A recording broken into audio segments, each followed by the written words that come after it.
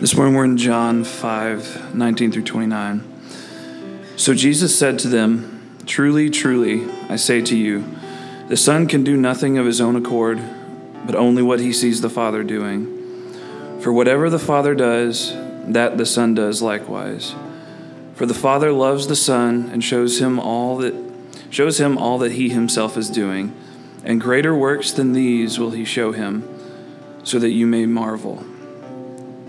For as the Father raises the dead and gives them life, so also the Son gives life to whom he will. The Father judges no one, but has given all judgment to the Son, that all may honor the Son, just as they honor the Father. Whoever does not honor the Son does not honor the Father who sent him. Truly, truly, I say to you, whoever hears my word and believes him who sent me has eternal life. He does not come into judgment, but has passed from death to life. Truly, truly, I say to you, an hour is coming and is now here, when the dead will hear the voice of the Son of God, and those who hear will live. For as the Father has life in himself, so he has granted the Son also to have life in himself. And he has given him authority to execute judgment, because he is the Son of Man. Do not marvel at this, for an hour is coming when all who are in the tombs will hear his voice, and they will come out, those who have done good to the resurrection of life, and those who have done evil to the resurrection of judgment." You're in John chapter 5. I was telling our worship team this morning, we are going to get maybe I was praying it, but they were there. We are going to get a full dose of Jesus this morning. I mean, it is all about Jesus. You're going to have Jesus' words telling the Jewish religious leaders who he is. And so, there's times whenever we're preaching a sermon, like Blake had one last week where it was a narrative, and he was able to bring to light some things from that. This morning is pretty straightforward. How could I possibly improve upon the speech of Jesus? That's hard. I'm going to tell you what Jesus says about himself, and we'll talk about it as a disclosure of who he is. But I was telling Natalie this morning, I want to be very careful. I can't add to this.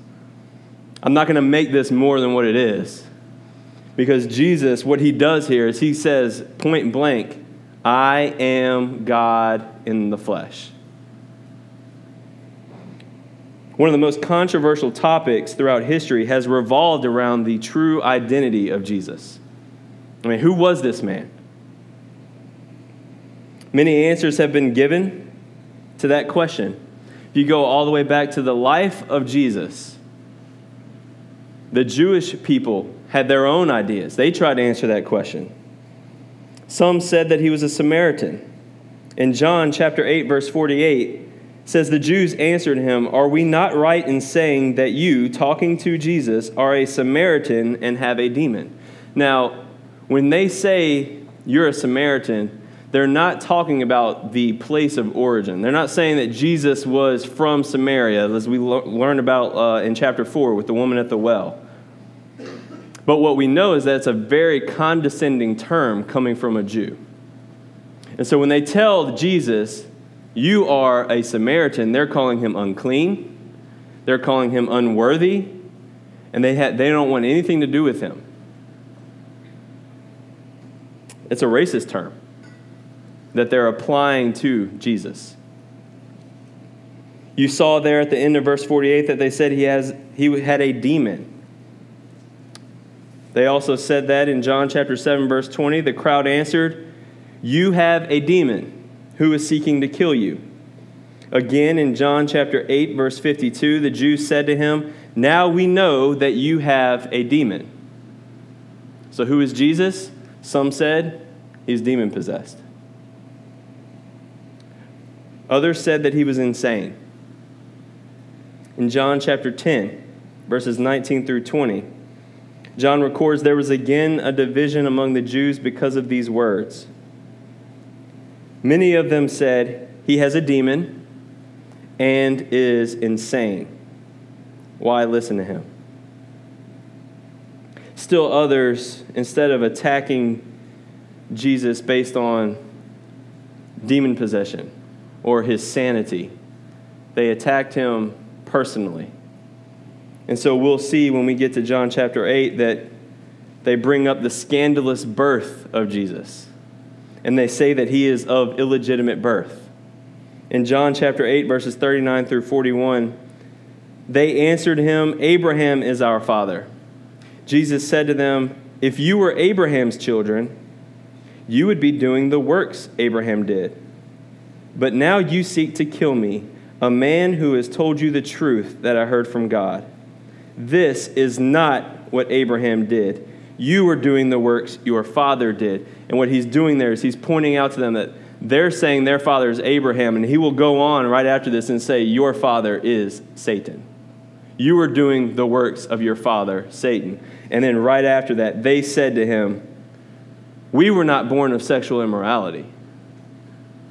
And so you see, there was a scandal, right? I mean, if you think about the birth of Christ, we know that he was born to the Virgin Mary. But if you think about whether or not you were in that population, you know that there were some people questioning that. What really happened? Who's your real father? Jesus. And that's what they're doing here. They're attacking him personally, saying, you're nothing special. In fact, you don't even know who your father is. But we know who our father is. If we fast forward through history to the 1700s and 1800s, the challengers to Christianity denied the deity of Christ. They declared that he was a great human moral teacher. The common opposition held that Jesus was the greatest man who ever lived and who served as an example of faith, not the object of faith. As we move into the 1900s, man determined that the true identity of Jesus was up to each individual, and that we could all determine our own reality. And that is still held today, for the most part. Jesus is to you whatever you decide. He is a construct of the mind that is created so that you might cope through life. In the 5th chapter of this gospel, John records the words between Jesus and the Jewish religious leaders following that miraculous healing that Jesus performed on the Sabbath. And we saw that last week. Blake walked us through that passage as this man who was an invalid for 38 years was healed. And when that man tells the Jews, the man that healed me, he told me to walk again, the Jewish religious leaders looked past the fact of the miraculous healing. They missed out on the work of Jesus Christ, God in the flesh, and all they had to say was, who told you to walk? We were talking about that in our community group this week. That is mind-boggling. To hear, I've been healed, and the guy that healed me told me to walk again, and all they had to say was, well, who told you to walk? That's where we find ourselves this morning. We're right in the middle of this healing that led to this conversation. And this week, Jesus will flat out assault any false perception of who he is. He confronts it. And then next week, Blake's going to finish up this chapter. It's almost like a courtroom setting where Jesus will call on witnesses to his identity. As we look at the words recorded here, they don't leave any room for explanations such as Jesus was a good man or Jesus was a great teacher. As is often stated, after studying the passage we're going to look at today, we must conclude that Jesus was either a liar, a deceiver, he was a lunatic, or that he was telling the truth about who he is. Last week, Jesus made the first declaration making himself equal with God, where he said that I am the Son of God. And we saw at the very end of that passage in verse 18, this was why the Jews were seeking all the more to kill him, because not only was he breaking the Sabbath, but he was even calling God his own Father, making himself equal with God. This morning, we will see 5 more ways in which Jesus does just that. He will make himself equal with God. Now, we know that with all those explanations to the identity of Christ, that there's another alternative. That's why John writes this gospel.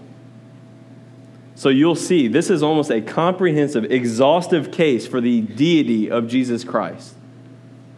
John writes all of this stuff so that we may read this, hear it spoken, believe that he is the Christ, the Son of God, and that by believing in that, we would have eternal life. John chapter 20, verses 30 through 31. He does a pretty good job here of covering all of his bases. We will see that Jesus is equal to God in works this morning. We will see that Jesus is equal to God in judgment, in honor, in word, and in power.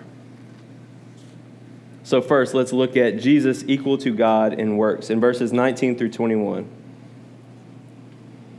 So Jesus said to them, "Truly, truly, I say to you, the Son can do nothing of his own accord, but only what he sees the Father doing. For whatever the Father does, that the Son does likewise. For the Father loves the Son and shows him all that he himself is doing. And greater works than these will he show him, so that you may marvel. For as the Father raises the dead and gives them life, so also the Son gives life to whom he will." So in the midst of the hatred that is shown to Jesus after he calls himself the Son of God, making himself equal to him, Jesus doesn't shy away. Jesus doesn't back down from the truth of who he is. Instead, he pushes even more into it. He is pressing the Jews about what they believe about him.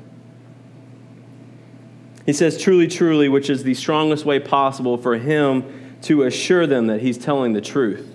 "Truly, truly, I say to you, the Son can do nothing of his own accord, but only what he sees the Father doing." He's still defending that miraculous healing that he did on the Sabbath. So what he's saying is, I only do what my Father has already been doing.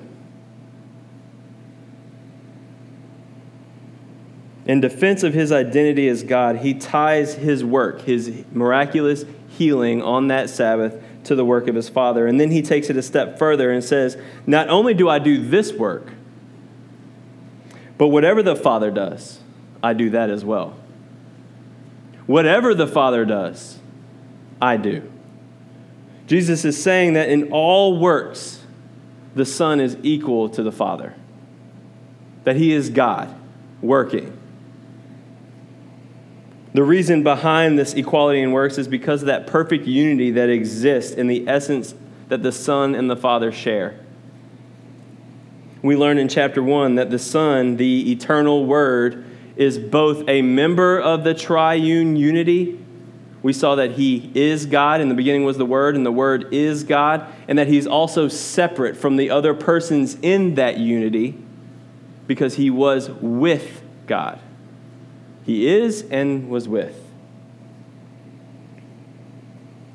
In verse 20, Jesus describes this perfect union as a union of love. He says the Father loves the Son, and out of this love, he shows him all that he, the Father, is doing.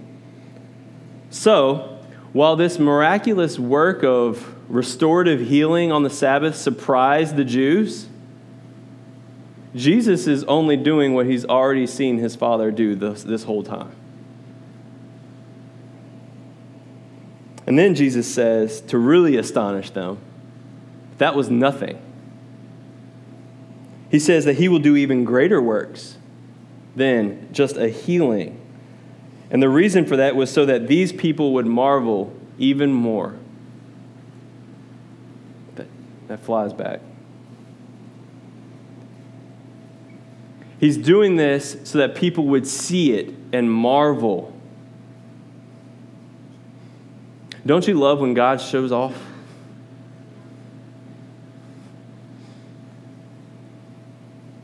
There's going to be some ways in which some of us in our church body are going to be able to share with all of you how God has done that recently. I look forward to that moment. Mark and Callie are going to come next week, and they're going to talk about how God showed off.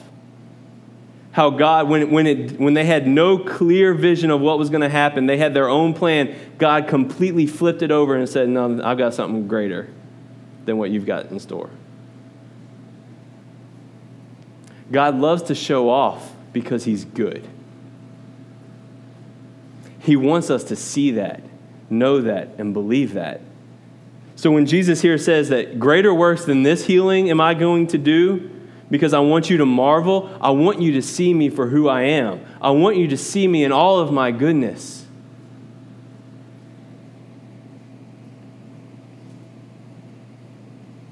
What are these greater works that he's referring to? Well, if you look in context, he says it's raising the dead and giving the dead life. Now, throughout Scripture, this is something that only God can do. So you imagine how the Jews might have reacted to that claim. Jesus is taking something that belongs to God and claiming it for himself and saying, I will be able to raise the dead and give life to them. If you look at the Song of Moses in Deuteronomy chapter 32, verse 39, Moses, speaking the word of the Lord, says, see now that I, even I am he, and there is no God beside me. I kill and I make alive. I wound and I heal, and there is none that can deliver out of my hand. You go from that to the writings of Paul in 2 Corinthians chapter 1, verses 8 through 9. And Paul writes, for we do not want you to be ignorant, brothers, of the affliction we experienced in Asia. For we were so utterly burdened beyond our strength that we despaired of life itself. Indeed, we felt that we had received the sentence of death. But that was to make us rely not on ourselves, but on God, who does what? Raises the dead. God is the one who raises the dead. God is the one who gives life. And Jesus tells this Jewish audience, I do the same thing. Because I am God. Jesus equals God in his works. He also equals God in his judgment in verse 22 of chapter 5. He says, the Father judges no one, but has given all judgment to the Son. So consistent with his authority to grant life to whomever he wills, Jesus has also been given the authority to judge all men on the day of judgment. Again, this is a characteristic of God that Jesus claims for himself. God is the one who serves as the judge of all the earth.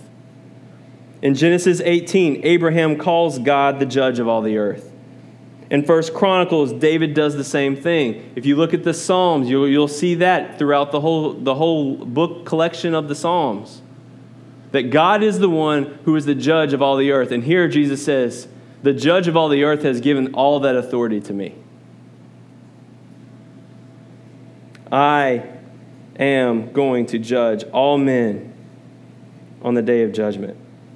So yes, while it's true that he came to give life so that man may have life and have it abundantly, it is also true that he will serve as judge on the last day.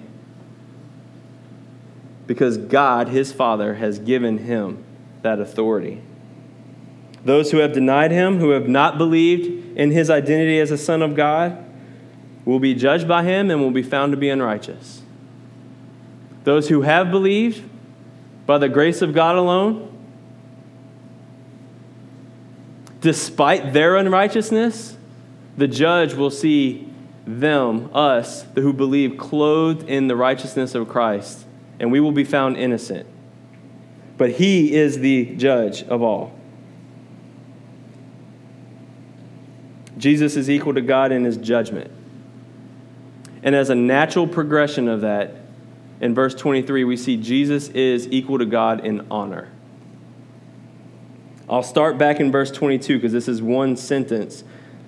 The Father judges no one, but has given all judgment to the Son. Here's your purpose, that all may honor the Son just as they honor the Father. Whoever does not honor the Son does not honor the Father who sent him. The reason that the Father has granted all authority to do the works that he does, to judge, is so that he may receive honor.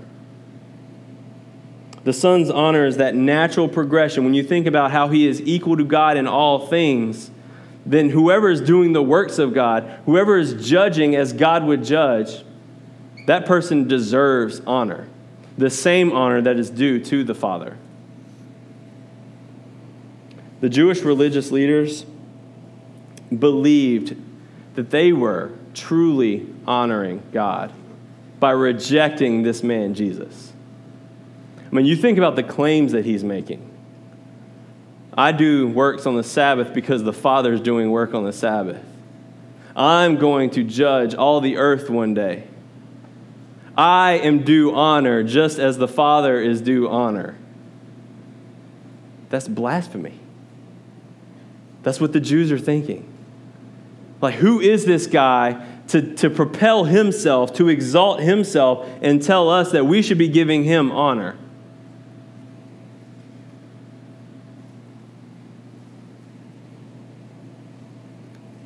So the Jewish religious leaders say, we're actually honoring God by rejecting this imposter, Jesus of Nazareth. But Jesus makes it clear here that whoever does not honor the Son does not honor the Father who sent him.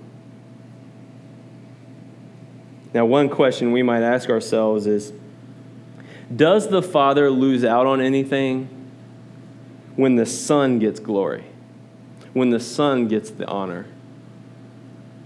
So if I'm a father and I have invested myself to my son, and everybody recognizes the Son, everybody praises the Son, am I losing anything? Am I not getting what I deserve? When you think about this relationship between the Father and Son, let's look at Philippians chapter 2, verse 9 through 11. Paul talks about this issue specifically. He says, therefore, God has highly exalted him, talking about Jesus, and bestowed on him the name that is above every name, so that at the name of Jesus every knee should bow, in heaven and on earth and under the earth, and every tongue confess that Jesus Christ is Lord. Let's stop there. Does that sound like honor? That every knee should bow to the Son. That every tongue confess, whether in heaven, on earth, or under the earth, all will declare that the Son is worthy of this honor. And then how does he finish that? To the glory of God the Father. You see, when the Son is glorified, the Father is also glorified. When the Son receives honor, the Father also receives honor. They are one essence. They are in perfect harmony. The Son physically is revealing to the world who God is. And so no, when the Son is getting honor and glory, so is the Father. Because they're one and the same essence. His characteristics that are being identified and are being worshiped and praised belong to the Father as well. He's revealing himself. The fulfillment of all Old Testament prophecy, of all this revelation of who God is and what his plans are manifested in the Son. So when you glorify the Son, when you honor the Son, the Father receives glory. He doesn't lose out on anything.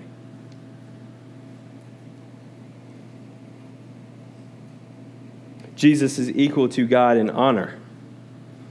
He's also equal to God in word. Verses 24 through 25, Jesus again using that term, truly, truly. He says that a lot in this passage. Truly, truly, I say to you, whoever hears my word and believes him who sent me has eternal life. He does not come into judgment, but is passed from death to life. Truly, truly, I say to you, an hour is coming and is now here when the dead will hear the voice of the Son of God, and those who hear will live." Here, Jesus equates his word with the word of the one who sent him, his Father. He says, "Truly, truly, I say to you, whoever hears my word and believes my word believes him who sent me, because I am only speaking his words."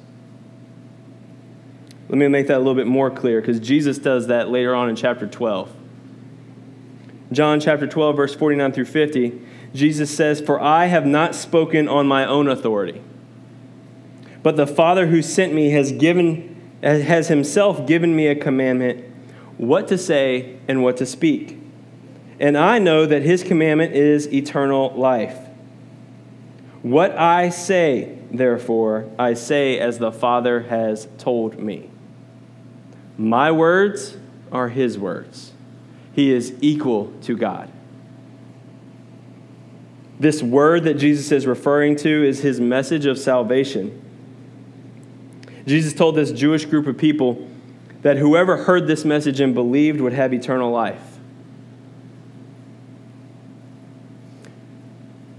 All these claims that Jesus is making, you would think that they would be received with joy, with appreciation. But to a group of people whose hearts are so hardened towards him, he gets nothing but animosity. He gets rejection. Jesus told them that the divinely appointed hour was both coming and was there when all of this would happen. This life would be given. People will hear the Son's message of salvation, believe, and they will pass from their natural state of death into life. Now, there are a few ways to interpret that difficult saying there. Adam is smiling because he knew I was going to talk about it. There's a couple of different ways to interpret this hour that is both here and is coming. I mean, what is that? Instead of going through all the many options, I'll let you go home and study it for yourself. I'll just tell you where I fall after my study.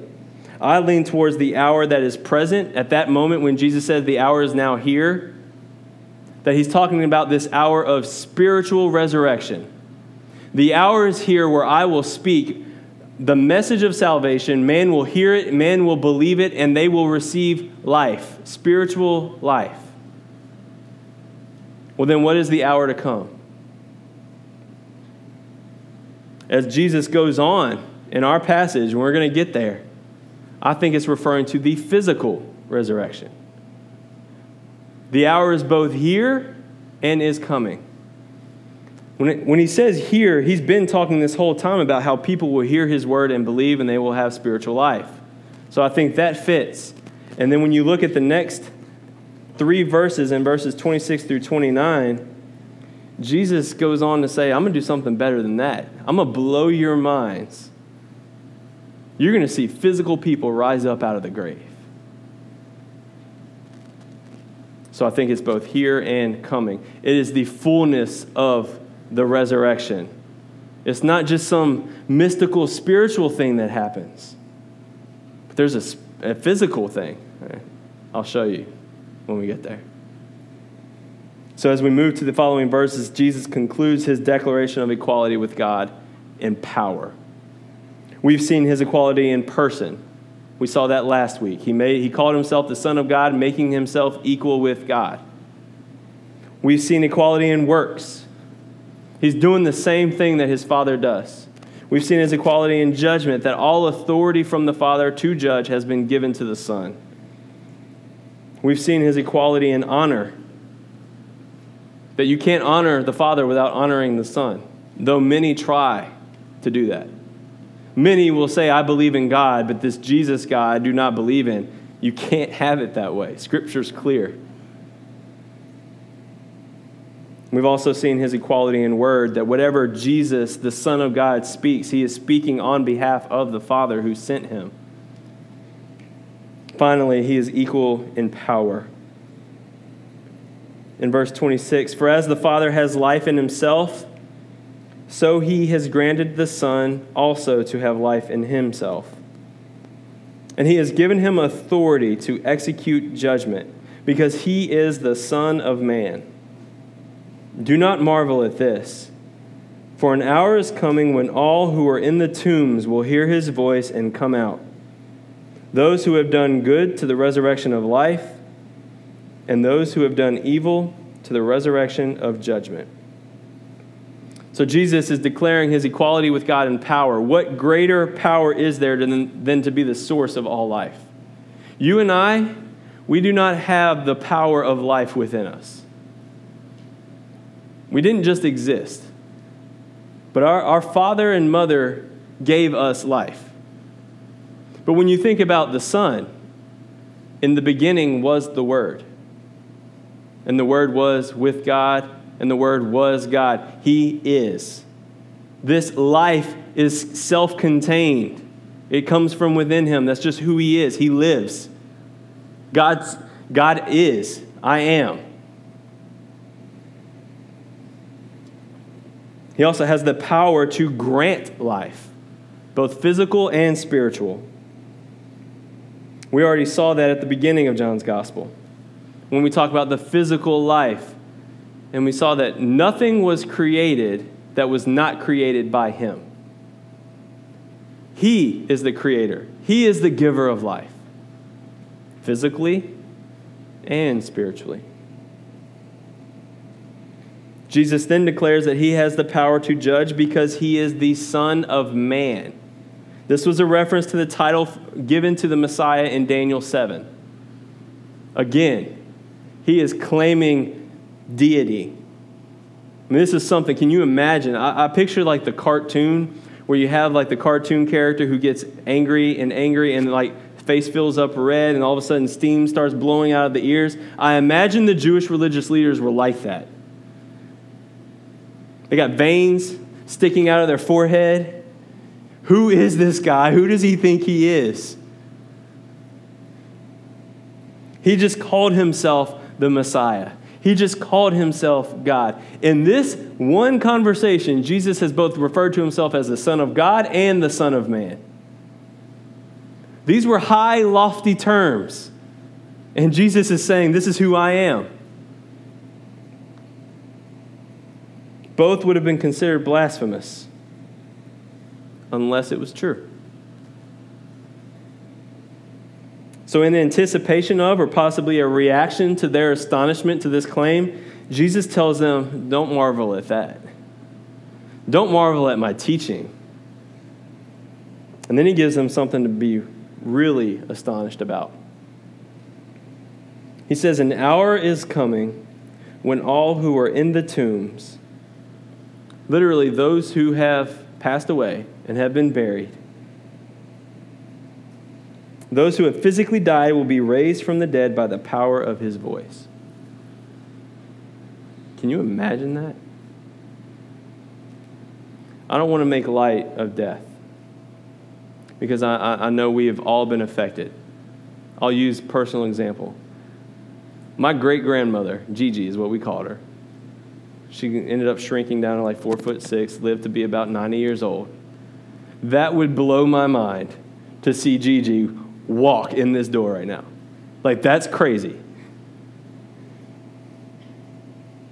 I looked up this morning. I wanted to give you like a statistic because I thought it would be interesting. How many people have ever lived? Because, when we think about this, for me, I naturally went to somebody that I know that passed away. What would that be like? But it isn't just the people I know. It isn't just the people in our community that have passed away. We're talking about all who are in the tombs, all who have died. 100 billion people is estimated that have lived and passed away. You have about 7.2 billion right now on the earth. So think about the world's population, 7.2 billion. 100 billion rising up out of the grave. Some of you are really into The Walking Dead. Picture that. Guess what? this has already happened on a smaller scale. A shadow of what is to come. Turn to Matthew chapter 27. I want you to see this for your own eyes, because when I was reading the Bible and I came across this for the first time, I was saying, how come nobody has ever shown me this? Because this is just mind-blowing. When we talk about the crucifixion and when Jesus died, a lot of us have heard how the veil was torn in the temple from top to bottom. But for some reason, all of my pastors kept leaving out the part that comes right after that, which is really cool. Matthew 27, we're going to start in verse 45. Now from the 6th hour there was darkness over all the land until the 9th hour.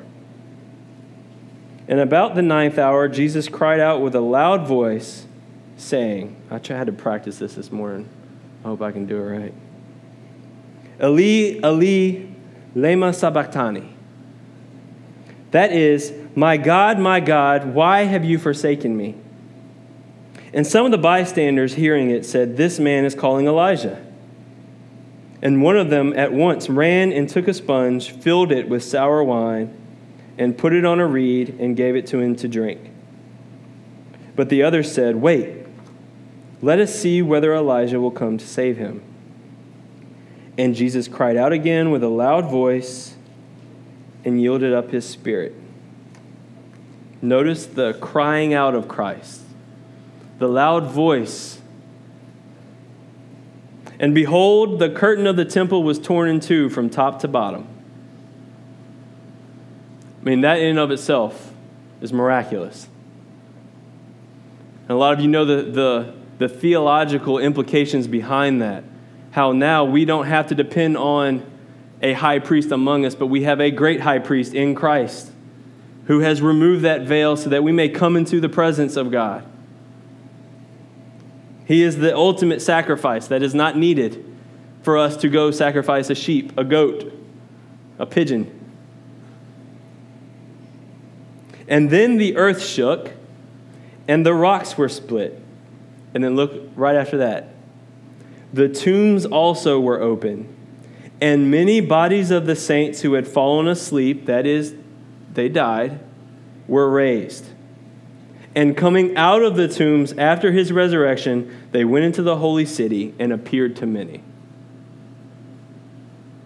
Dead people rose from the grave physically, showed themselves, went into Jerusalem.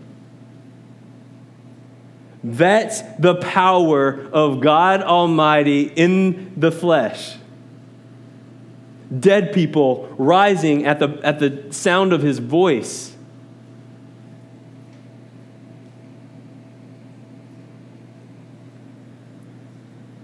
Jesus concludes this declaration of deity with a statement that we would all do well to consider. All men will be resurrected. All men. Not just the saints. Here we were talking about the bodies of the saints, those who have believed in faith. Those rose. But it says here that all will be resurrected.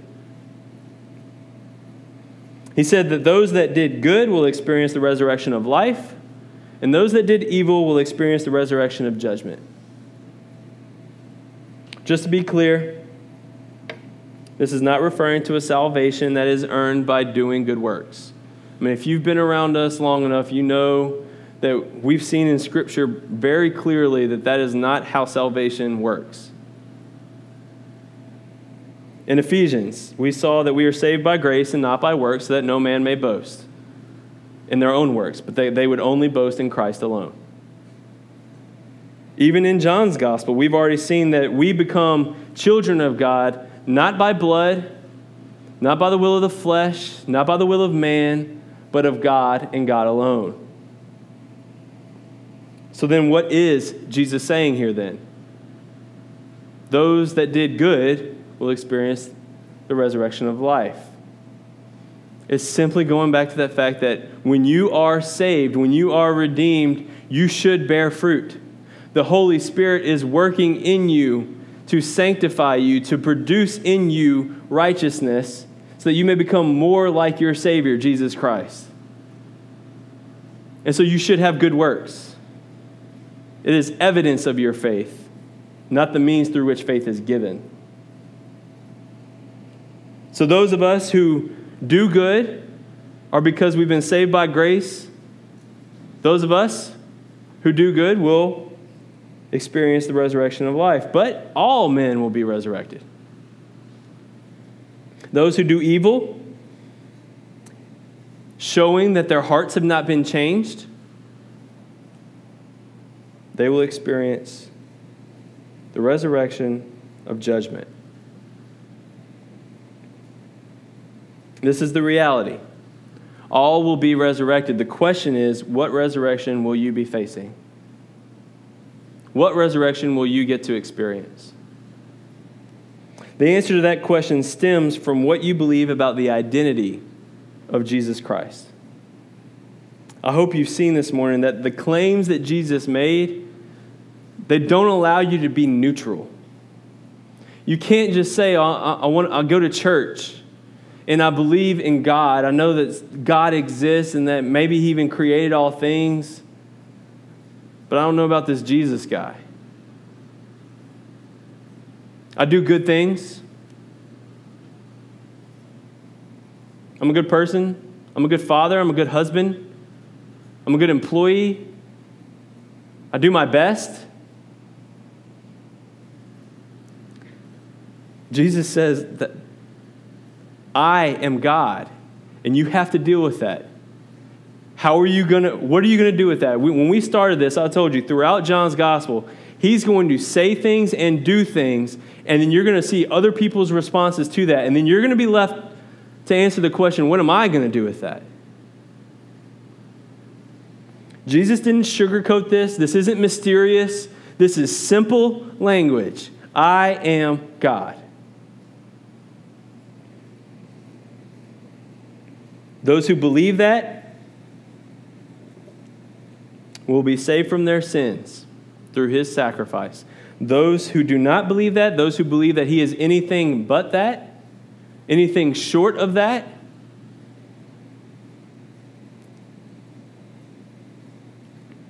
the resurrection of judgment will be experienced.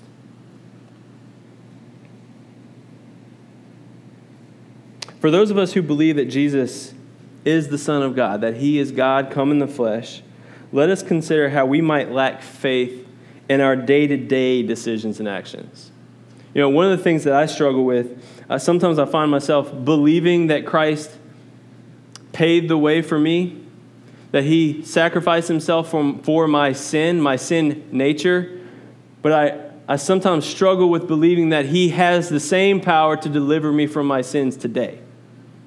The actions. That He's paid the price for them, but sometimes I feel like I'm still stuck there.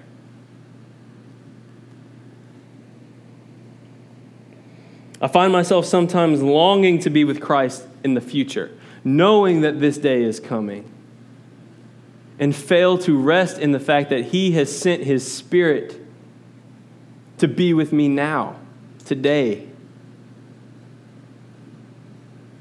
He is the ever-present God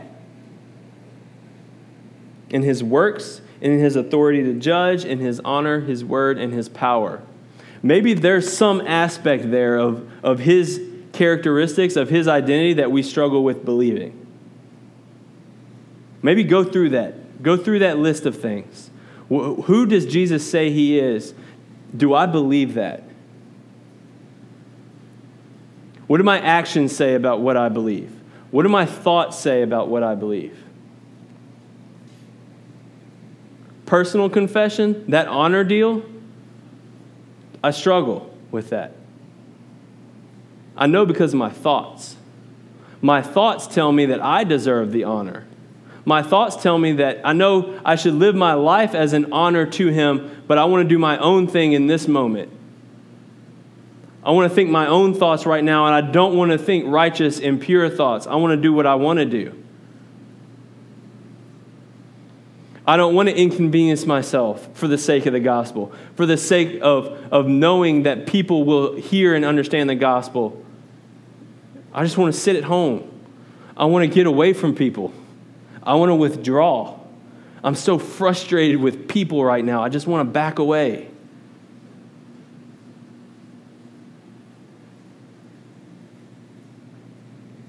That's me.